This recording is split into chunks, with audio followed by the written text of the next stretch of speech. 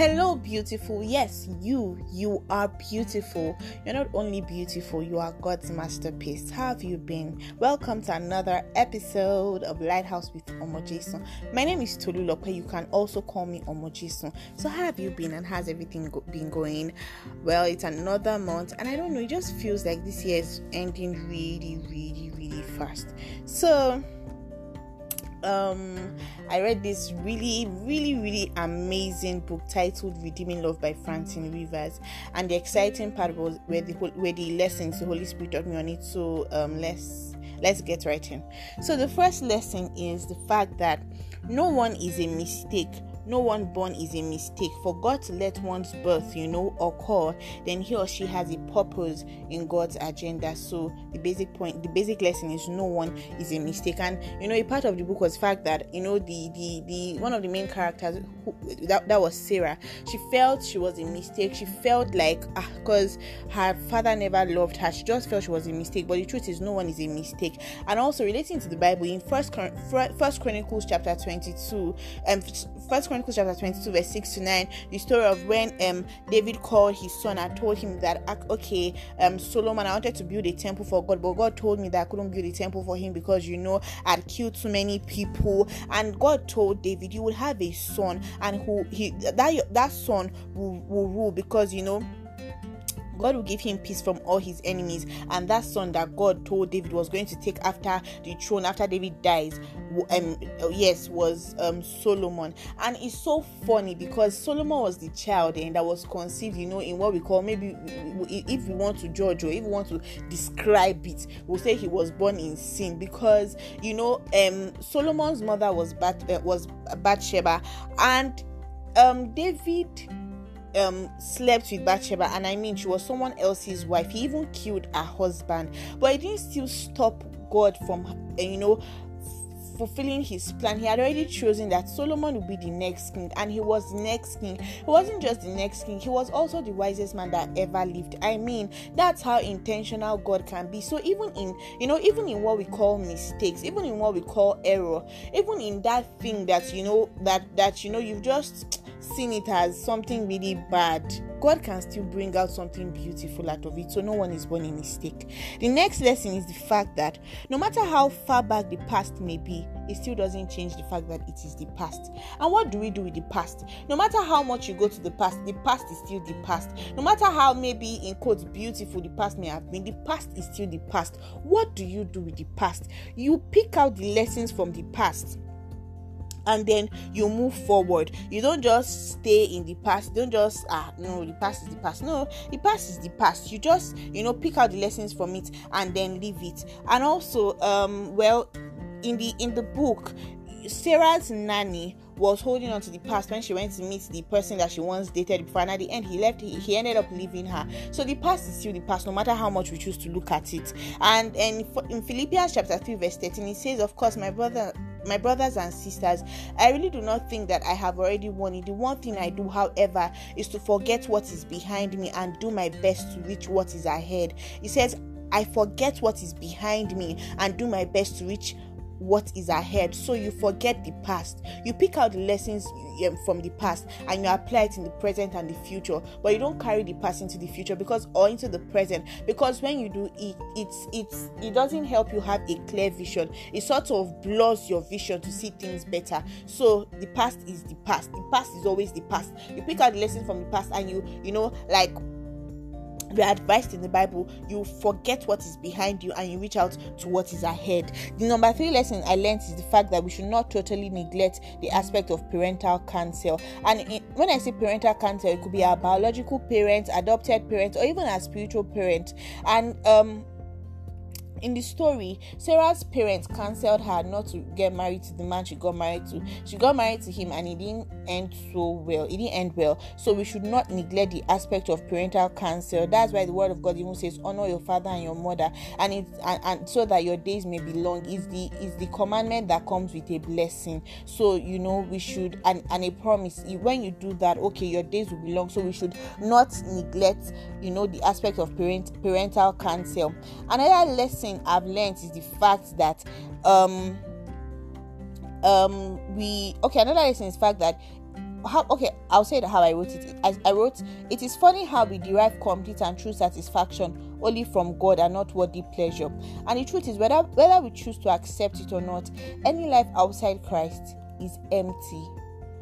Any life outside Christ is empty. It might look like the people, the ways of the world is the better way, and one thing is the fact that the way of God, it takes time. It follows a process before you get results. But the way of the world, sharp, you just get the results immediately. But that's not the life we've been called to live.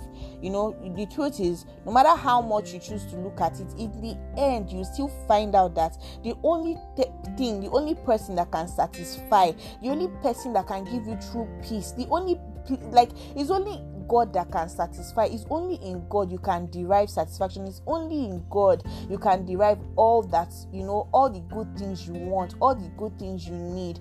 The things of the world are ephemeral, they are temporary. They would vanish in the twinkle of an eye. Only the things of God are eternal. Only God is eternal. That's the only thing that's been built to last. That's the only thing that will not perish. Any other thing outside God will not last. It will fade away with time. It will finish before you know what is happening. So the fifth lesson I learned here is the fact that when the Lord gives you or tells you a plan, it may not exactly go in the way you want it, but the truth is that plan will still definitely come to pass. And then an aspect from the book Redeeming Love is when the Lord spoke to Michael Hosea and told him to marry Angel.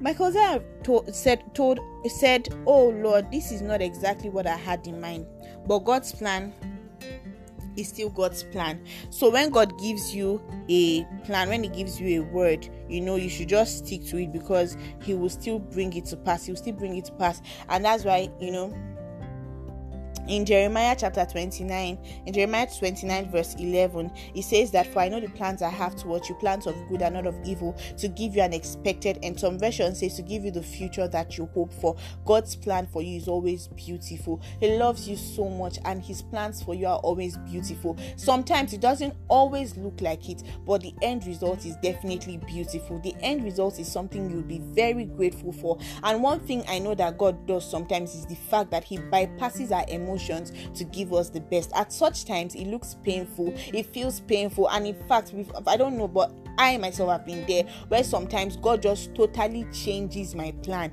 He carries my plan and He changes it. But in the end, I'm always super grateful that He did that. And so that's it. And I can actually really, really relate to this lesson, because when I entered university, I really wanted to study medicine, and I was not giving medicine, I was giving nursing, and I felt so bad. I cried for days because I'm like, this is not what I wanted. But eventually God's plan still came to pass, and I'm really grateful for the journey. I'm grateful for the fact that I actually first got nursing before I actually switched back to medicine. So yes, if God gives you a plan, hold on to it, because even when it doesn't look like it will eventually land you in that plan He has given you, or that word He has given you. So the sixth lesson here is the fact that it is very, very, very, very, very important to have a relationship with God. It is very important to have a relationship with God. In Psalm 27 verse 4, it says, one thing I desire, and that thing is to dwell in the presence of God,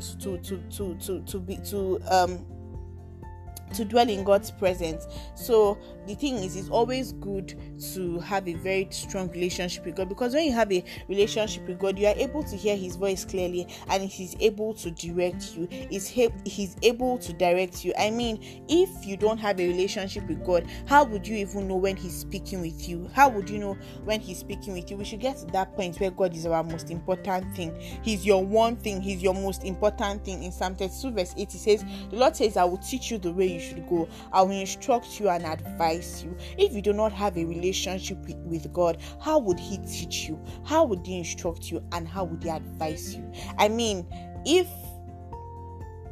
I have this friend that I talk to once in a year. If the friend calls me or whispers my name, I will not be so familiar with the voice, because not like we've been talking constantly. And your relationship with God is not just waking up in the morning and praying. It's actually to have a solid relationship with God. Get to that point where you involve Him in everything you do. You involve Him in every single thing you do. Like in the book Redeeming Love, God told Michael Hosea to go back to the brothel and get Angel from the brothel, and he listened. And when he went there, he realized that she was in such a bad state that he actually had to get her out of the place. So if he didn't have a relationship with God, he wouldn't have been able to hear when God was talking to him. So yes, we need to have a relationship with God. And also in Isaiah 30 verse 21, it says you would hear a word, you would hear a voice behind you saying, this is the way you should go, walk in it. Another version says, this is the way you should go, follow it. Another version says, and if you are wandering from the right way, I would show you the right way and tell you the way you should go. If you don't have a relationship with God, how would He guide you? How would you even hear His voice? How would you hear His voice? And even if you hear His voice, how would you know if it's Him? Because you're not even familiar with the voice. So you need to have a relationship with God. It's so important. I cannot but stress the fact that it is so important to have a relationship with God. When you have a relationship with God, when you let God direct you, when you let God lead you, life becomes easier, life becomes so sweet, and life becomes more pleasant, because not like life is easy on its own, no, but like with God, He makes it so sweet, because He tells you things to come. He tells you, oh no, my child, do this, no, don't do it this way, in fact, study this way, oh no, take this part, do it this way. He just instructs you. The 7th lesson I learned from the book is the fact that there's usually a background story to how things are. So when you see that people turn out a certain way, there's usually a background story. And then looking at the book Redeeming Love, Sarah, who now became Angel, her life challenges made her think that there was nothing about life and there was nothing such as hope. And also the story of Lucy, her aunt was so mean to her that when she made a mistake, rather than stay to tell her aunt, she ran away from the house. And rather than wait to her aunt, she ran away before her aunt came back, because her aunt was just so mean to her. So when she became bad and she turned out to become a prostitute and was always drinking, and I was always doing a lot of things, because there's a background story. Also, Angel was so scared to run away with Michael Hosea, because when in the book rather, at the age of 14, the last time she tried running away with him, and it ended up to be a disaster. And then so it resulted in the fact that she even stopped believing that she could ever be free. So if you just meet her for the first time, you'll be like, why doesn't she even believe in freedom? But behind every person, behind everything, there's usually a background story. So sometimes you just really need to be calm to understand, or let the person tell us the background story, or just pray so that the Holy Spirit will help us understand the point this person is coming from. The 8th lesson I learned from the book is the fact that despite the fact that Angel had given up on her life, God still had a plan for her. She had given up on herself. She had given up on ever having a good life, but God still had a plan for her. And also, in Jeremiah 29 verse 11, God has a plan for us. He says that He has inscribed us on the palm of His hand, and He says, can a nursing mother forget her child? The word of God says, no, but even if she forgets at her child, I will never forget you. Do you know what it means for the King of Kings, the maker of heaven and earth, to inscribe you on the palm of His hands? Like, let me remind you, have you ever looked at the clouds, and did you ever see any nail holding the cloud?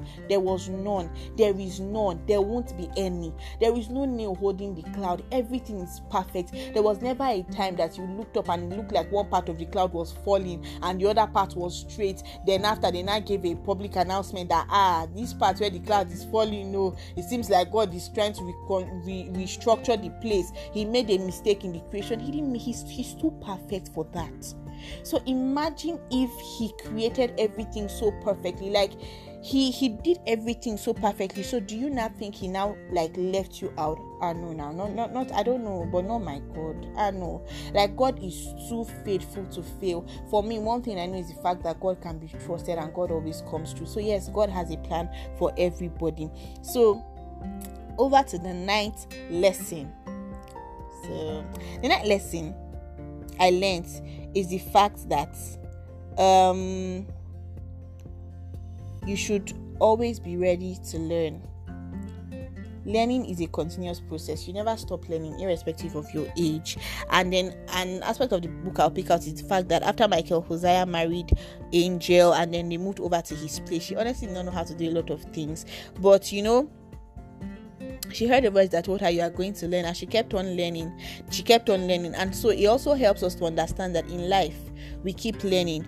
In the assignments God has placed in our hands, we keep learning. And that's why even when God gives you an assignment and he says, oh, I want you to do this thing, you have to keep talking to him about that thing. You have to keep hearing his voice, because daily he teaches you new ways to do things. He tells you new plans he has for you. He tells you new things that he's calling you to. He reveals to you new gifts that you never thought you had. And that's why even you're a continuous process of evolution. You keep on evolving. You keep learning. So learning, only dead people and literally stop learning.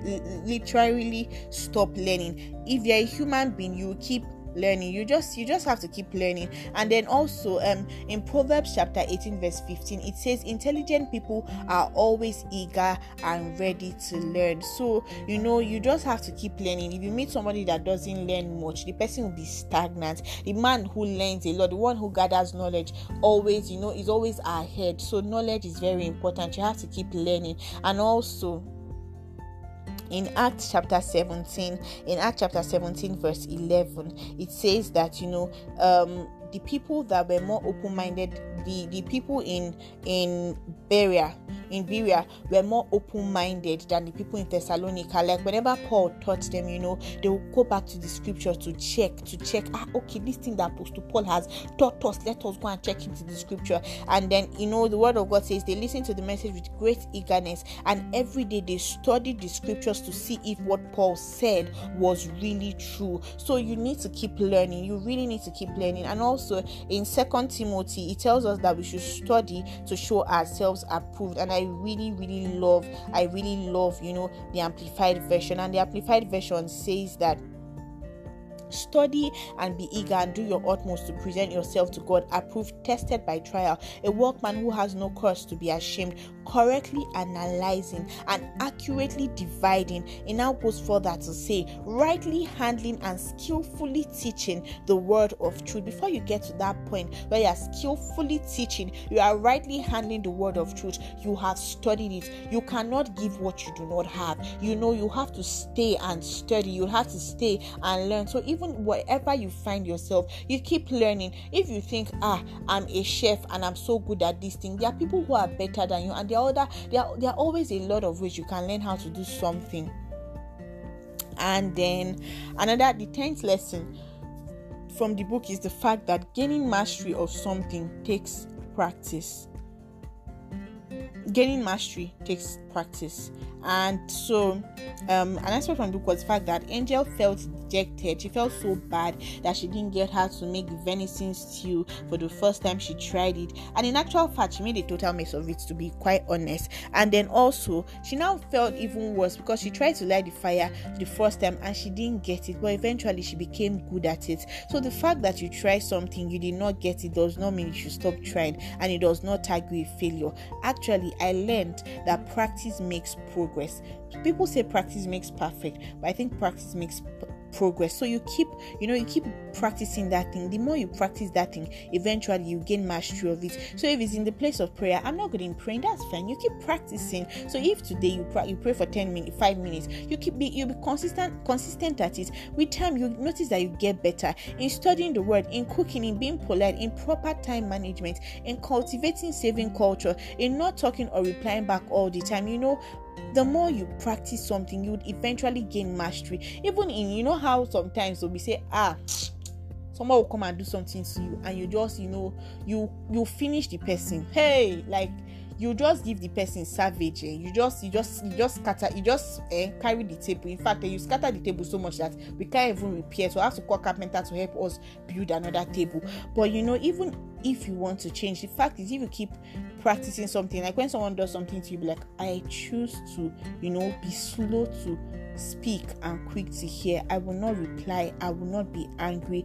My words will be seasoned with grace. The more you do it, you'd eventually gain mastery at that thing. So I hope we are not tired. So another lesson I learned from the book is the fact that patience is a very, very important virtue. Patience is a very important virtue, and we all need to exercise patience. And in the book there were times that Michael Hosea was always telling God that, God, I'm tired of Angel treating me this way. Must she be this way? Would I continue to live with her all the rest of my life? And God told him, patience. You need to be patient. And Michael Hosea was like, God, patience again? And I was like, yes, I said be patient. So the fact is, patience is a very important virtue, and we need to be very patient. You might have a particular need and you might want God to supply it, but it may just not be the right time. And so even in our walk with God, we need to exercise patience. In dealing with our fellow human beings, patience is greatly required. In achieving our goals, in becoming a better version of ourselves, you need to be patient with yourself. You need to be patient till you achieve that goal, that dream, and till you become that person that God wants you to be. Actually, patience is even very essential in the journey or process of becoming. I hope you've been blessed. There are a lot of more lessons, and I will continue in the next episode. So let's say a word of prayer. Lord, thank you for this word that we have learned today, and we pray that you would help us, that you would help us apply it to our lives, and it will bring forth fruits in Jesus' name. And if you listen to this episode or this podcast and you've not given your life to Christ, I'd like to lead this Christ. Just say this word of prayer after me. Lord Jesus, thank you for dying for me. Thank you for forgiving me forgiving all my sins. Today I choose to accept you as my personal Lord and Savior, and I ask that you walk on me and you walk through me in Jesus' name. Amen. So if you've said this prayer, I'd like to welcome you to the household of faith. You are very much welcome. We love you, and I'll keep praying for you. And so once next episode is out, I'll definitely let you know. I sincerely apologize that this episode is a little long, but I would let you know once next episode is out, and on the next episode we'll continue the lessons. Have a beautiful, beautiful, beautiful week. I pray that the Lord blesses you so much, and have a great week. Thank you.